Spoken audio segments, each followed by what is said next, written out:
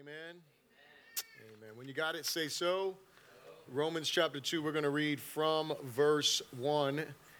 It says like this. It says, "Therefore you are inexcusable, O man, whoever you are who judge, for in whatever you judge another, you condemn yourself.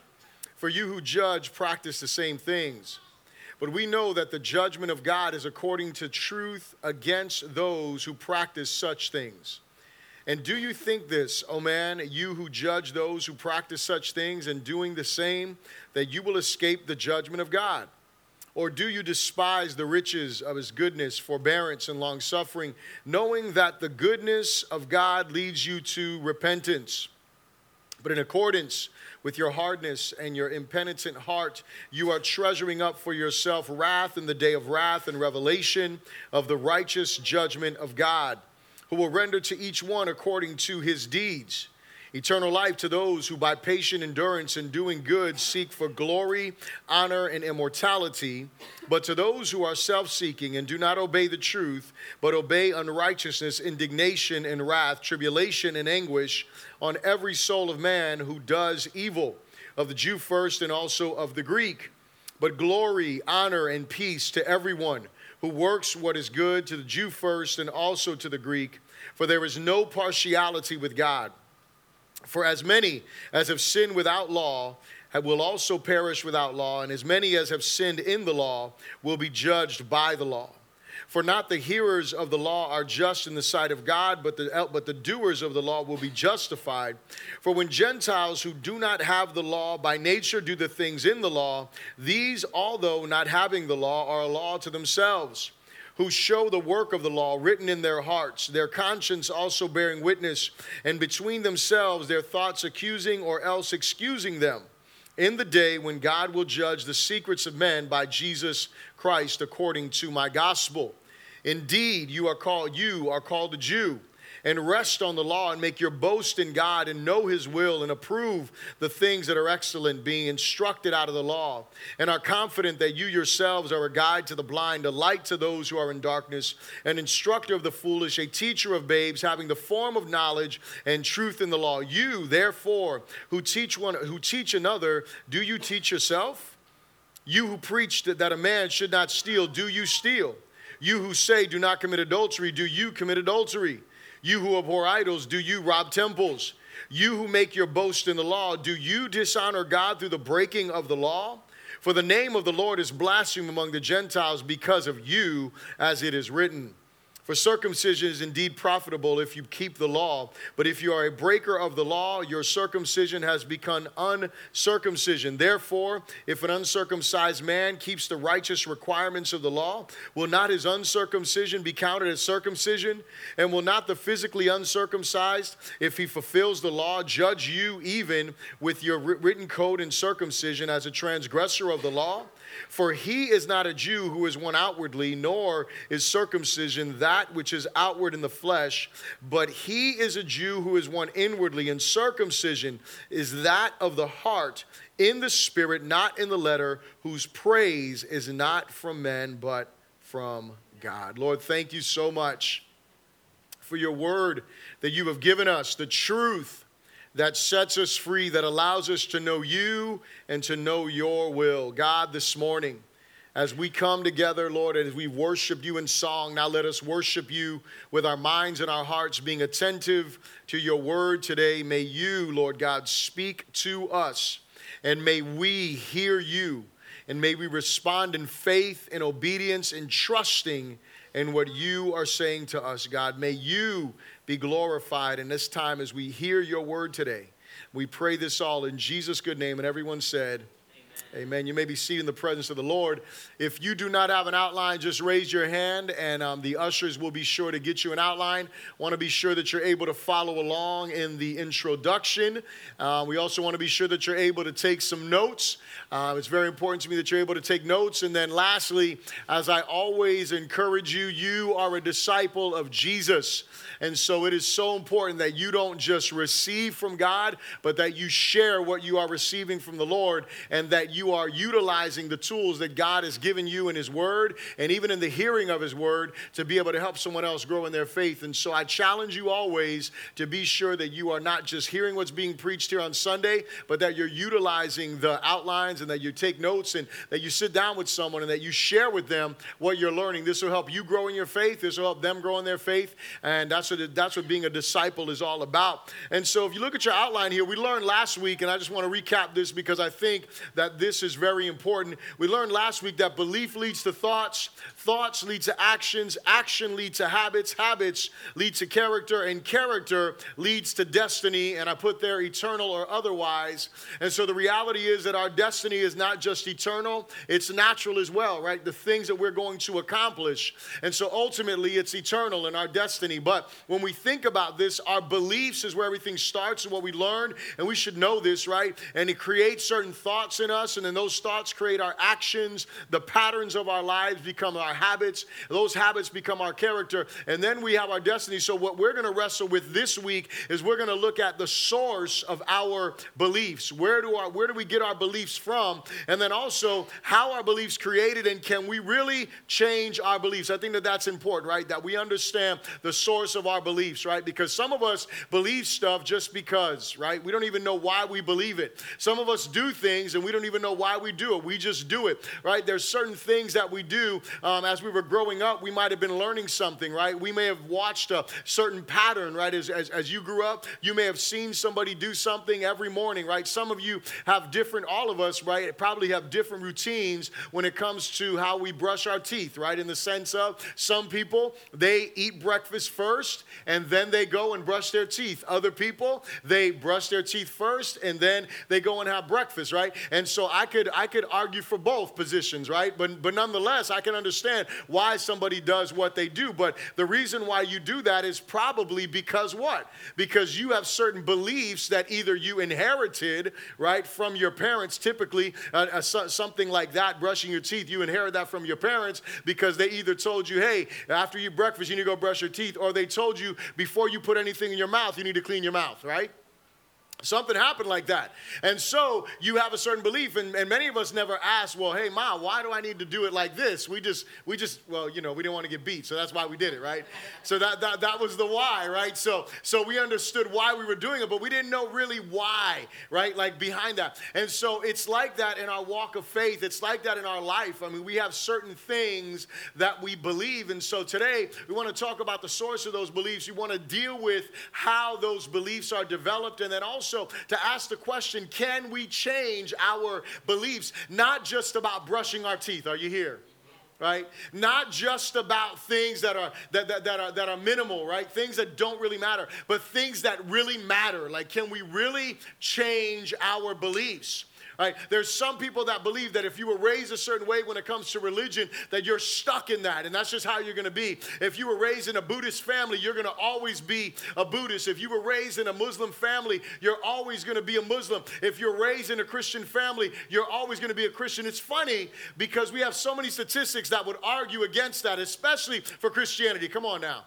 Right? How many of our kids, we have the statistics when they go to college, yet they were raised in Christian homes, and yet many of them, they do what? They depart from the faith. And so obviously it is possible for your beliefs to change. And so we want to look at that. So here's what I want you to think about this morning. If our hearts are not changed by the truth, our lives will not be directed in truth. If our hearts are not being changed by the truth, our lives will not be directed in truth. If our hearts are not being changed, if our hearts are not being transformed by the truth of God, then we are not going to be being directed in the truth of God. We're not going to be living that truth the way that God has called us to live that truth. Why? Because our hearts are not being moved by it. Because our hearts are not being changed by it. And so we have to make sure that our hearts are being changed. Today, we're going to speak on the topic of cut to the heart. And we're going to talk about that. And at the end of the sermon, there's a scripture that we'll look at in the book of Acts chapter 2. But we're not going to go there right now. But it's about being cut to the heart. Something that has to happen is when God's word is entering our lives, it must be impacting our lives. It can't just be coming into our ears. I often say this whenever we are listening to the Bible or reading the Bible, we need to make sure that we are engaged fully in what we're doing. We cannot just be having the Bible in the background. The Bible has to be in the forefront of that moment of our lives, or the scriptures will just enter in through our ears, and the proverbial enter in one ear and out through the other is what will occur if we're not engaged in the Word of God, if we're not engaging with God in Scripture. And so if our hearts are not changed by truth, our lives will not be directed by truth. So the first thing I want to ask you to repeat after me is this. Say, the truth of God's goodness should turn our hearts. The truth of God's goodness should turn our hearts. And I don't know if you noticed as we read that text, Paul in the book of Romans, I don't know, he seems to do this in Romans a lot, right? Where he says stuff that is confusing, right? Like he'll say something and he'll kind of like repeat it. And the most known source of scripture is Romans 7, where he talks about the thing that I should do, I don't do. The thing that I don't do, that I shouldn't do, I do. And he gets like all confused. But he does the same thing in this text here, right? As he's speaking, as we were reading through it, and as we read that, we got a lot to unpack. And so I want us to look at it. I want you to know I'm not going to go through every single verse here and break down every single verse meticulously, because if we did that, we would be here for hours, right? We would have to be here till like 5 in the evening for us to really walk through every single verse. But I want us to focus on the heart of this verse, this particular portion of Scripture. And so after Paul addresses, now remember, we came out of Romans chapter 1, right? And we dealt with, and I hope you guys are memorizing the memory verse and you're going through that, you know, the power of the gospel, that you're getting that down deep in your heart. And then we dealt with last week, right? We ended there the first week. And then last week, Pastor Dan Holland, he began to walk through this other portion of Scripture where it was talking about the rebellion of man. It was talking about the rebellion of mankind in general. Specifically, it was talking about pagans, right? Meaning those who are not covenant people, right? People in general that have rebelled against the Lord. And so Paul, I mean, if you read it, and I hope that you did, he did a pretty good job of making it crystal clear that mankind has rebelled against God and that they're under God's judgment because of their own decisions, right? He does that clearly. He's making a point, though, as he's transitioning here. And if you have your outline there, right, you remember as we look at the portion here, the second thing here, sin, righteousness demanded, right? You remember that from verse 1, chapter 18, all the way to chapter 3, verse 20, which is where we'll cover next week, right? All the way through there, it is dealing with what? Righteousness demanded. So the first thing that we saw last week was the Gentiles were guilty. Right? That's what we saw last week. And this week, we're going to look at the Jews being guilty. This is important, again, because it keeps us in the context, and it helps us to remember that the Apostle Paul is transitioning in his conversation, he's speaking to everyone in general, right? But he is speaking specifically to certain groups at certain moments, right? He's letting them know, hey, clearly people are sinful because of this. So he's addressing certain groups, so he deals with that, and he starts talking today, he's going to deal with Jewish people. He's going to deal with his Jewish hearers that are there, because you know what they were doing the whole time? I'm going to tell you what they were doing. They were sitting there and they were listening to this. They were like, yeah, that's y'all. That's what they were doing. It's kind of like when I'm preaching through the book of Ephesians chapter 5, and I'm talking about husbands love your wives as Christ loves the church, and the wife is like, come on now. And then all of a sudden I come to the part where wives submit to your husband, and the husband, come on now, right? And everybody's looking at each other like, oh, you need to hear this. You need to hear this, right? And so Paul is letting his hearers know, yeah, y'all need to hear this. Are you here? Right? Everybody in the room needs to hear this, not just the Gentiles. They don't need to just know about their sin. And you don't need to sit there, with your, when you wear glasses, like glass down the nose, looking at someone like, I see you, right? It's not just that. Hold on a second. It's like, let's look at the mirror right quick. Because all of us fall under this category. And so after addressing the pagans, he now begins to address a specific sin head on. And that sin is this. You can write this down if you're taking notes. It is unrighteous judgment. Because what the Jewish people were most guilty of in this moment was unrighteous judgment. It wasn't that they weren't guilty of sin in general, as we're going to see as we look through the text, but they were most guilty of unrighteous judgment, right? God's demand for righteousness, they were unable to fulfill that either. And so specifically, he's talking to them because they believe. Now, hear me when I say this. They believed their righteousness was enough to judge others and be found justified before God. They believed that their righteousness was enough to judge others because they were Jewish. Are you here? They believed that their righteousness was enough to judge others and be found justified before God. The issue is their judgment is comparative. It is not absolute. Their judgment was comparative. It was between mankind.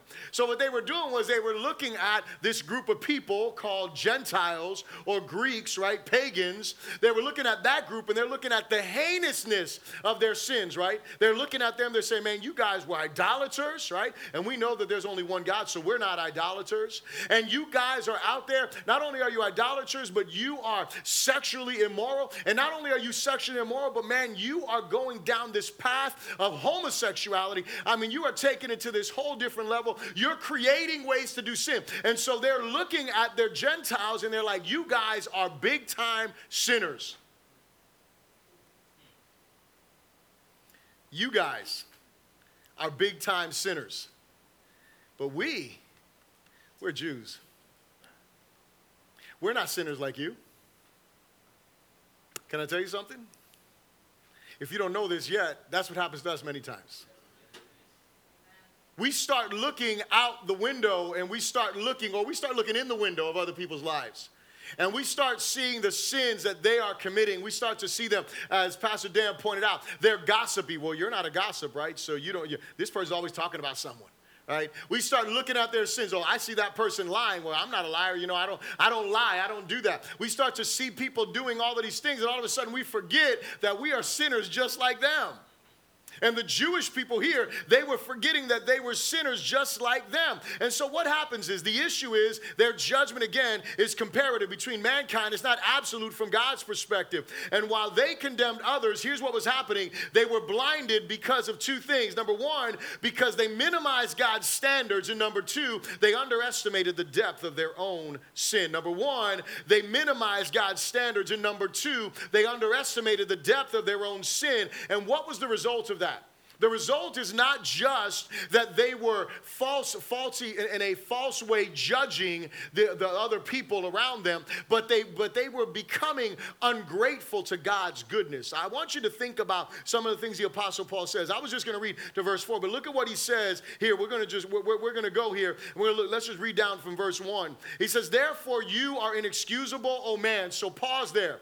So he's saying, therefore, and because of everything that I've just said, and then he says, you are inexcusable, O man. And then he goes on to say what? Whoever you are who judge. And so in other words, if you're judging, right, you're inexcusable. Whoever you are that judge, he says, for in whatever you judge another, you condemn yourself. Are you hearing me now?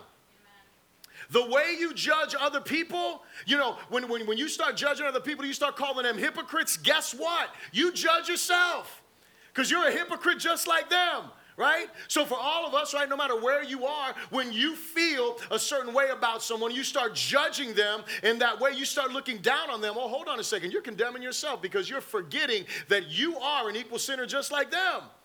Whoever it is who is judging, right? And so he points it out specifically, and we know this by verse 17. He's specifically talking to Jews. That's how we know that is who he's communicating to here. But he simply says that whoever's judging, you are practicing the same things. He's not saying you're doing the exact same things. Are you here? What he's not saying you're doing. He's not saying you're not doing he's not saying you're doing the exact same things as them, but you are sinning equally as they are. That's what he's saying. You're a sinner just like them is what he's communicating to them. He says, but we know that the judgment of God is according to truth, according to those who practice such things. And do you think this, oh man?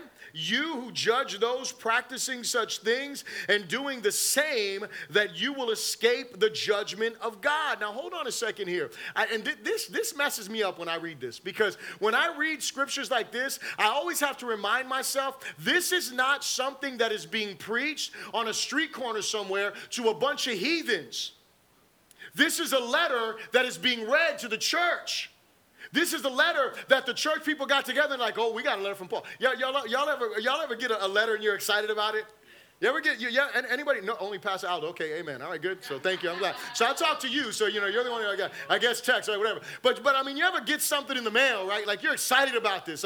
Like someone sent you something, right? And these people were like, oh my goodness, the Apostle Paul has written to us.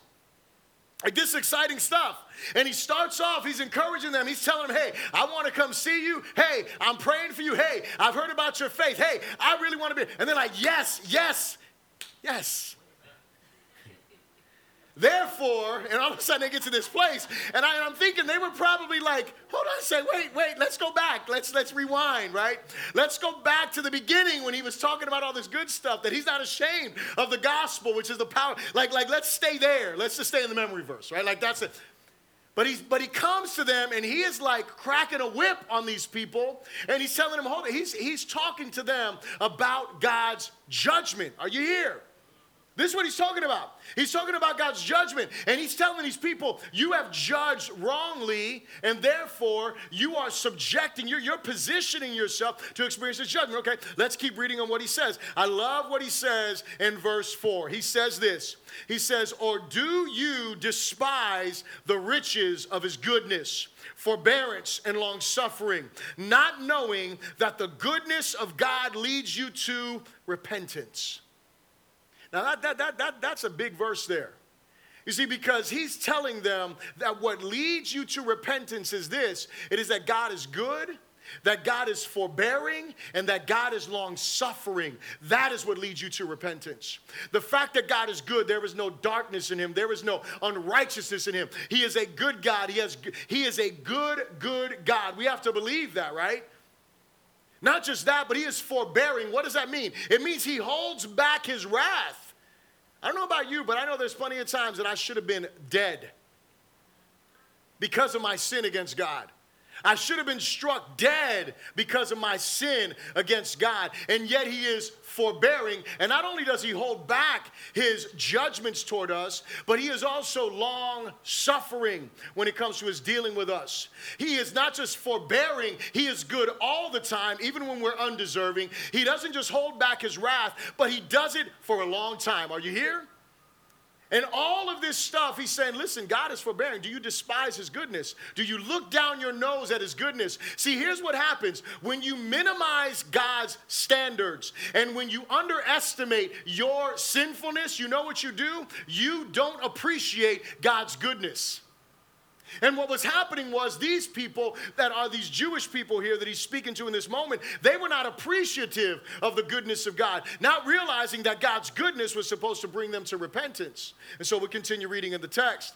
And he says, but in accordance, look at now again, this is like heavy stuff. He is speaking to the church, but in accordance with your hardness and your impenitent heart, you are treasuring up for yourself wrath in the day of wrath and revelation of the righteous judgment of God. Is that clear? Do I need to expound on that? That's clear, right? I think that's clear. I mean, I think that's black and white. Like you are, because your heart is hard, right? Because you think that because of your circumcision, right? Because of your title as a Jew, you think that you're okay, that you don't need to change, that you don't need to repent. You are storing up for yourself. Here's what I need you to understand. Just because you're in the building doesn't make you a Christian.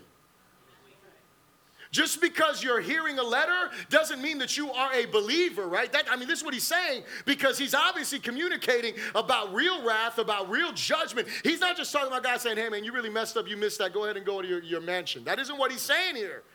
He's talking about a real judgment that these people are storing up for themselves because they are not recognizing God's holiness. And he goes on to say, he says this in verse 6, he says, who will render to each one according to his deeds. Right? Now, I want to pause for a moment because as we read this, I don't want you to get confused. What the Apostle Paul is doing is he is speaking in general about judgment. He is not saying here that somehow you earn salvation. That's not what he's talking about. I want you to get that because it needs to be down in your heart. You need to understand that God is going to give us according to our deeds for sure. If you are righteous, guess what happens? You don't have to worry. When I say righteous, what I mean is if you have put your faith in Jesus, you are going to be judged. You're going to receive exactly what, according to your deeds, you're going to get according to your deeds. That's what the scripture says. But you're not going to be judged based on your sin if you have put your faith in Jesus, right? But if you have not put your faith in Jesus, then you are going to be judged based upon your sin. But here's the point that Paul is making here.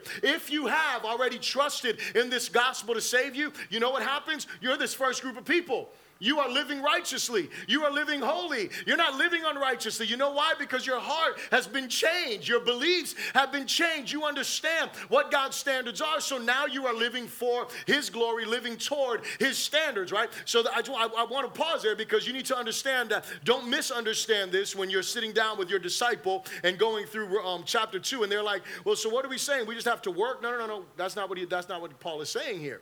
He's communicating God's general standard of judgment. He is going to judge based upon works. We're going to be judged based upon those things. And so he goes on in verse 7, eternal life to those who by patient continuance and doing good seek for glory, honor, and immortality. Now look, he points that out. If you're a believer, you should be seeking for glory, honor, and immortality. You should be continuing in the faith. Listen, it's not about just one day saying a prayer. Are you here? It's not just about believing some things. That's not what this is about, right? If I really believe, right, my life has to be changed by that belief. Anybody in the scriptures that you see that believe, their life was changed as a result. They didn't just say, hey, I believe, and now I'm going to keep living how I was living. Now, they needed discipleship. Are you here?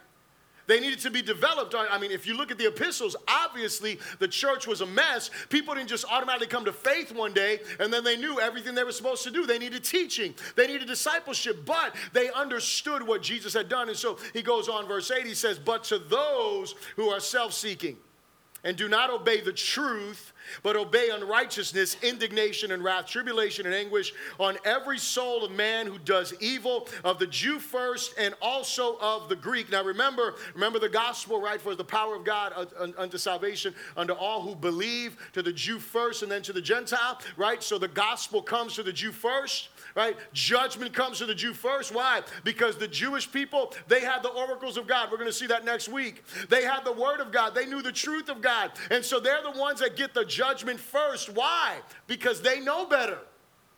They know what God's standards are. It's the same thing for us as believers today. We know what God's standards are, and so we obviously have a greater accountability to that truth. He goes on to say, verse 10, but glory, honor, and peace to everyone who works what is good, to the Jew first and also to the Greek. Verse 11, for there is no partiality with God. This is such a powerful verse. There is no partiality with God. That literally means there is no receiving of face from God.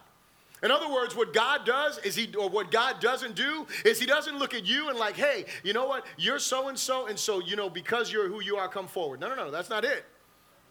He doesn't look at you and say, oh, you're from that family, so you sit in the front row. No, it's not like that.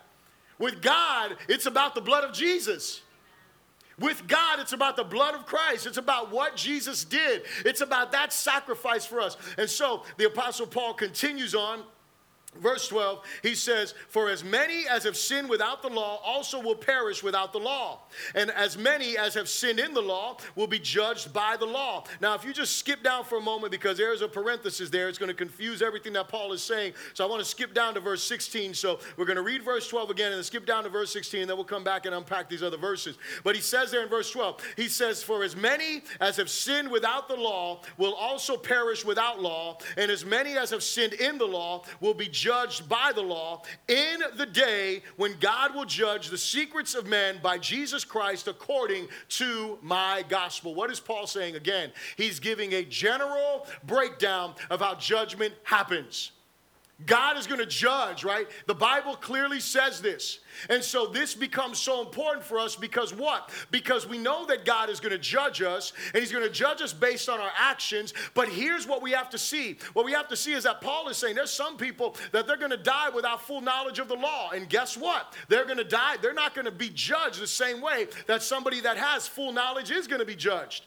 Listen, if I'm a guy and I've never read the Bible, I am not going to be judged based upon every single command that's there. Are you here? My life's not going to be judged by that. But here's what you have to understand, because God is making it so crystal clear of the way that he is. Now look at this, because this is where we have to realize that God gives everyone light, and everyone will be judged by the measure of the light they've been given. Are you here? Listen to this now. Look what he says in verse 13, the parentheses. He says, for not the hearers of the law are just in the sight of God, but the doers of the law will be just. Doesn't that sound like something else? That sounds like the book of James, doesn't it? It's not the hearers alone, it's the doers it's not those who say they have faith, it's those who are living faith. And so again, it just points us to that reality. He says, for when Gentiles who do not have the law by nature do the things in the law, these, although not having the law, this is where Paul gets confusing, are a law to themselves, who show the work of the law written in their hearts, their conscience also bearing witness, and between themselves their thoughts accusing them or else excusing them. Can I tell you what Paul is telling us here? He's telling us that no man is with excuse. Everyone has been given that inner knower to know the laws of God. He's saying that even Gentiles have something inside of them that say, hey, that's sinful. Are you here? He said, without a Bible, without a preaching, there is something that God has placed inside of all of them. And so no man is going to come before God without excuse, because you know what we all do? And we're going to see this in chapter 3 clearly. We all sin and fall short of the glory of God. And so when we stand before God, listen to me. People ask this question all the time. Well, what about the people who never heard the gospel? They heard their conscience. And that may sound terrible to you, but here's what I want you to know. Those people that stand before God, they're going to hear, God is going to let them know, hey, I was speaking to you and you were rejecting me. Because here's the thing, God only has to give you enough light for you to respond to it. Are you here? I know it may sound really bad to some people, like, oh, well, you're saying God doesn't give everyone equal opportunity. What I am telling you is this, is that God gives everyone the light that's necessary, so that way when they stand before him in judgment, guess what? They're guilty. Are you here? He shows them, because here's what I know. Here's what I know for sure. I don't know if you ever heard any of these stories. You ever heard about those people that they grew up in, like they're in Muslim countries, they're in prison somewhere, and all of a sudden they have a dream with some guy that they don't know who he is, and they get saved. You know what happens there? You know what's going on? Those people are responding to God in their conscience. They're responding to God in faith. They're really seeking after God based on the light that they have, based on creation, the way that we see in chapter 1. I can't believe I have 2 minutes and 51 seconds, and I'm in point 1 here. I'm sorry, there's just so much to go. But here's the thing, right? The thing is this, is that these people are responding to the light that God has given them. And in their response to the light, you know what God does? God sends the full light of the gospel to them. Are you here? This is what he does. But if you are a person who is rejecting God's light, you're rejecting his reality, you're rejecting your conscience. And in the United States, I want you to know, if there is one place that nobody can escape from the reality that there is knowledge of God, it is here. Because there are Bibles everywhere, there's internet everywhere. I mean, there is everywhere all kind of revelation coming to us. So a third world country, maybe somewhere over there, someone can say, hey, I never heard the gospel, and still before God they're going to be guilty. Why? Because God says they died without the law, but they rejected the law that I put in their hearts. And in that rejection, they're showing that they don't want God. And so if they don't want God, then God is just in his judgments toward them. And so bringing us to our second point here. Second point, say this with me. The truth of our moral incapacity must challenge our hearts. The truth of our moral incapacity must challenge our hearts. Look at verse 18. Well, verse 17 says this. We'll start in verse 17 really quickly. It says, indeed, you are called a Jew. Again, we know he was speaking to the Jewish people here. And listen to this now. Now, look at this resume. He tells them, you rest on the law. You make your boast in God and know his will and approve the things that are excellent, being instructed out of the law, and are confident that you yourselves are a guide to the blind, a light to those who are in darkness, an instructor of the foolish, a teacher of babes, having the form of knowledge and truth in the law. Do you hear all that? That's a pretty powerful resume, is it not? See, this is how beliefs are formed, right? So we understand beliefs create our thoughts, right? But how, and though in the truth, what we believe is the truth is what? Is that God is holy, we are not, right? And so God sent his son to die for us, and we can only be saved by him. That is the truth. What we hold as truth, that becomes the source of our beliefs. Whether it's right or wrong, that becomes the source of our beliefs. And here we see how that source grows. It's over time. See, here's what you have to realize, is that some of us were intentionally taught, intentionally indoctrinated. That's what happened here to these Jewish people. They were intentionally indoctrinated all of their life. They were taught the law of God. Others of us, our truth has been developed through life circumstances, right? We've gone through stuff in our life, and so that becomes our truth. And some of us are wrestling because we know the truth of God's word, but our life circumstances, right, they don't mesh. And so we're struggling to bring those two together. And I want to encourage you, hold on to God's truth above any experience you have. Hold on to God's truth. Wrestle with that. Don't give up on God because you have a life circumstance that doesn't align with what you think the Bible says or what you think should happen in Scripture. I met a young man yesterday, and we were having a conversation, found out that I was a pastor, and in the conversation, he was like, man, I have so many questions. And I'm like, well, go ahead, man. I'll give you my number. You can call me and ask me. Obviously, he was going to bombard me with like 1 million.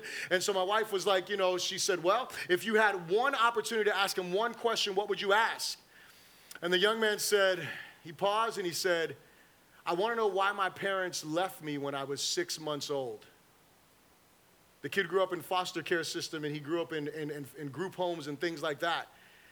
And it was a tough question. My wife was like, and then I had to like compose myself, right? Because emotions start to get the best of me at the moment. I'm like, I'm not going to break down and cry in front of this dude and be like, I don't know. But the reality is what? Is that, and I used the best analogy that I could. And what I know is this, is that God is good, right? And so I realized this, is that what I know, and I said to him, I said, man, the only thing that I can tell you is that you don't know what would have happened to you had you been with your parents and they didn't leave you at 6 months. That's the only thing that I can say to you, and God knows best. And I said, I'll give you an example. And I said, I hate to minimize your situation to what I'm about to say. I said, but there's some days that I wake up and I'm late, and I don't mean to be late, or I'm behind somebody super slow in a car or something like that, and I come up to a light that I would have been at or a place, and I see a terrible accident. And I said, when I get to that accident, I realize, man, if I would have been on time, I could have been dead. And I don't even realize that this thing that seemed like a setback for me is something else. And he was like, yeah, he's like, and he wasn't bitter or anything. He said, I appreciate that. And so the point that I'm trying to make is that, look, we have to trust what God says, no matter what our circumstances are. No matter what our life thing, because that's what we can believe. And so these Jews, they had this belief that they were all of this. They were boasting in God, like we just read here. But let's look at what Paul does, because Paul halts them. And look what he says there. He says in verse 21, after he runs down their resume, remember, Paul is a Jew of Jews. He says, you, therefore, who teach another, do you not teach yourself? Hold on a second. Wait a second. I thought you were supposed to be. They thought they were teaching everybody. And Paul is like, are you not teaching yourself? He says, you who preach that a man should not steal, do you steal? So he's like, hold on a second. I know you think you're all that. I know you believe this about yourself. I know you think you don't deserve God's judgment. I know you think you don't need God's grace. I know you think that you're walking in perfection, but I need you to check yourself here. He says, you who say, do not commit adultery, do you commit adultery? You who abhor idols, do you rob temples?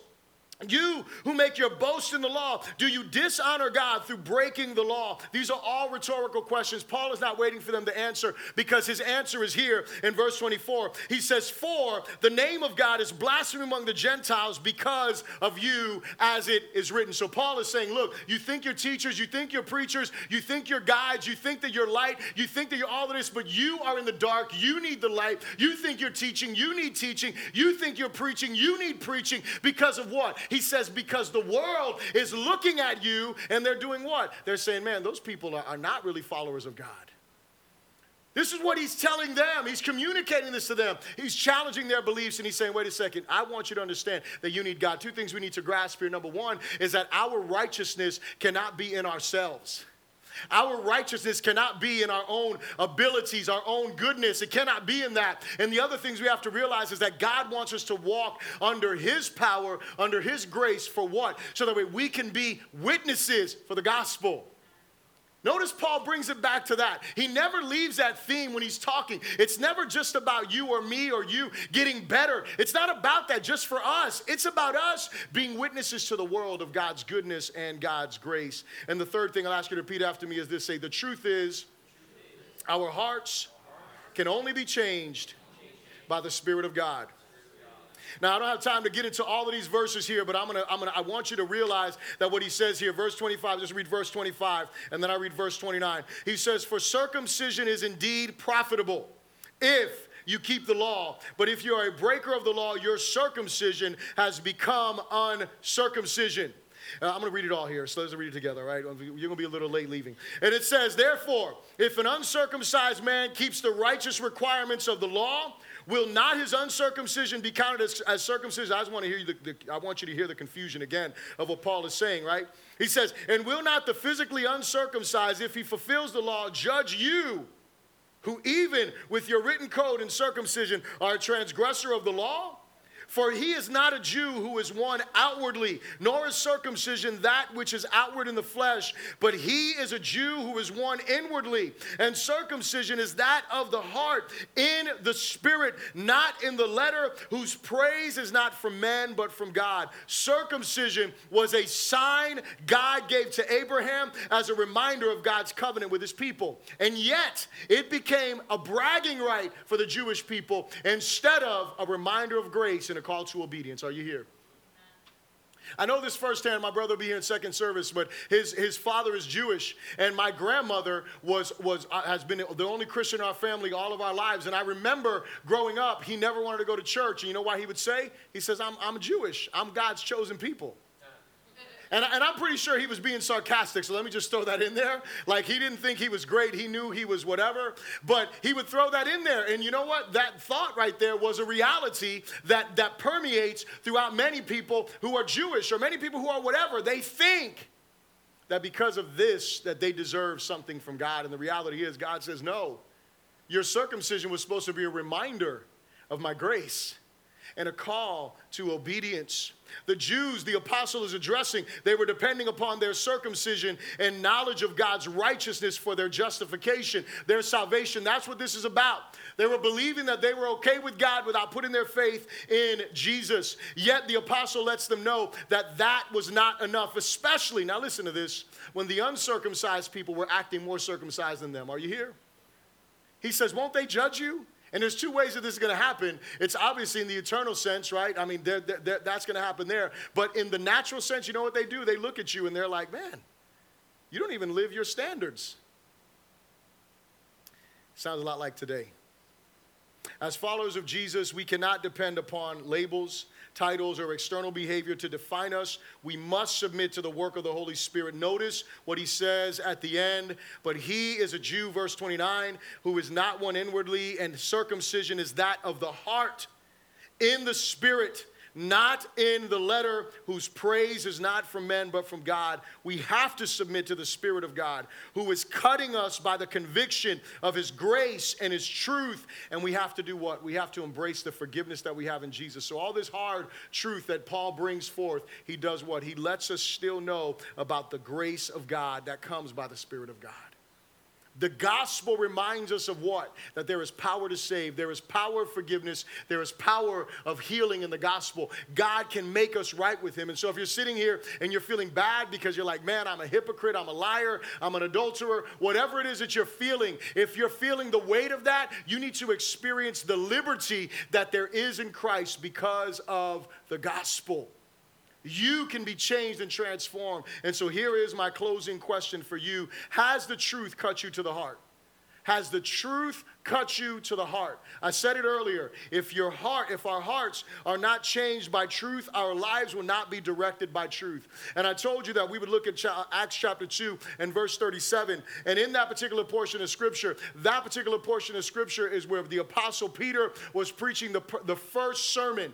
And when he preached that first sermon after the upper room experience, the Bible says that in the midst of this, that they were cut to the heart. And they said, what must we do? And that's when Peter tells them, repent and be baptized, right? He communicates that truth to them. And so we have to ask this question: has the truth cut you to the heart? And listen, I'm not talking to you about one day. Some of you may remember. I remember one day in particular, the first time that God's truth ever cut me to the heart. I remember that day. I remember that day like it was yesterday. I'll never forget that day, the day that I was born again. But here's what I want you to know. I can remember many days after that. I may not remember the exact days, but I remember many days after that where God was cutting, and God is still cutting. I remember days and moments and recent times in my life where God is cutting. Every time I get in his word, I'm like, man, I sense that cutting and that thing that is happening, and God is at work in me. And so my question is not, do you remember one day? My question is, are you in a relationship that is living and that God is cutting away truth because he's cutting away the lies with his truth? If that's not happening, then you need to repent before God today. You need to call upon God today. You need to humble your heart before God today and say, God, I want to receive that grace that is in the gospel to be forgiven. Amen? So let's stand to our feet and let's pray together. Father, we come to you today with humility in our hearts. We come to you today with gratefulness in our hearts. We come to you today thanking you so much for the goodness that you have shown us. We thank you, God, because there is no one who is like you in the heavens. There is no one who is like you on the earth. And so, Lord, I pray today for brothers and sisters in here that, Lord, want to live for your glory, that maybe have lost that cutting in their hearts, maybe have become hardened because of life. God, may you begin a fresh work in them today, Lord God. I pray for anyone that is in here that Lord, they hear your truth. It doesn't do anything to them, Lord God. They read your Bible. It doesn't do anything for them, God. Father, I pray that you would grant them repentant hearts before you. You would draw them unto you, and that you would fill them with your grace, with your power, Lord God, that you would bring new life into them, Lord Jesus. And God, we thank you today because we know that you are working in us. So continue that great work of cutting, removing, and making us more and more like you, God. We want to glorify you in all things, and we pray this all in Jesus' good name. And everyone said, amen. Come on and give God a hand of praise. I'm going to invite Lizelle to come forth this morning. So you guys know.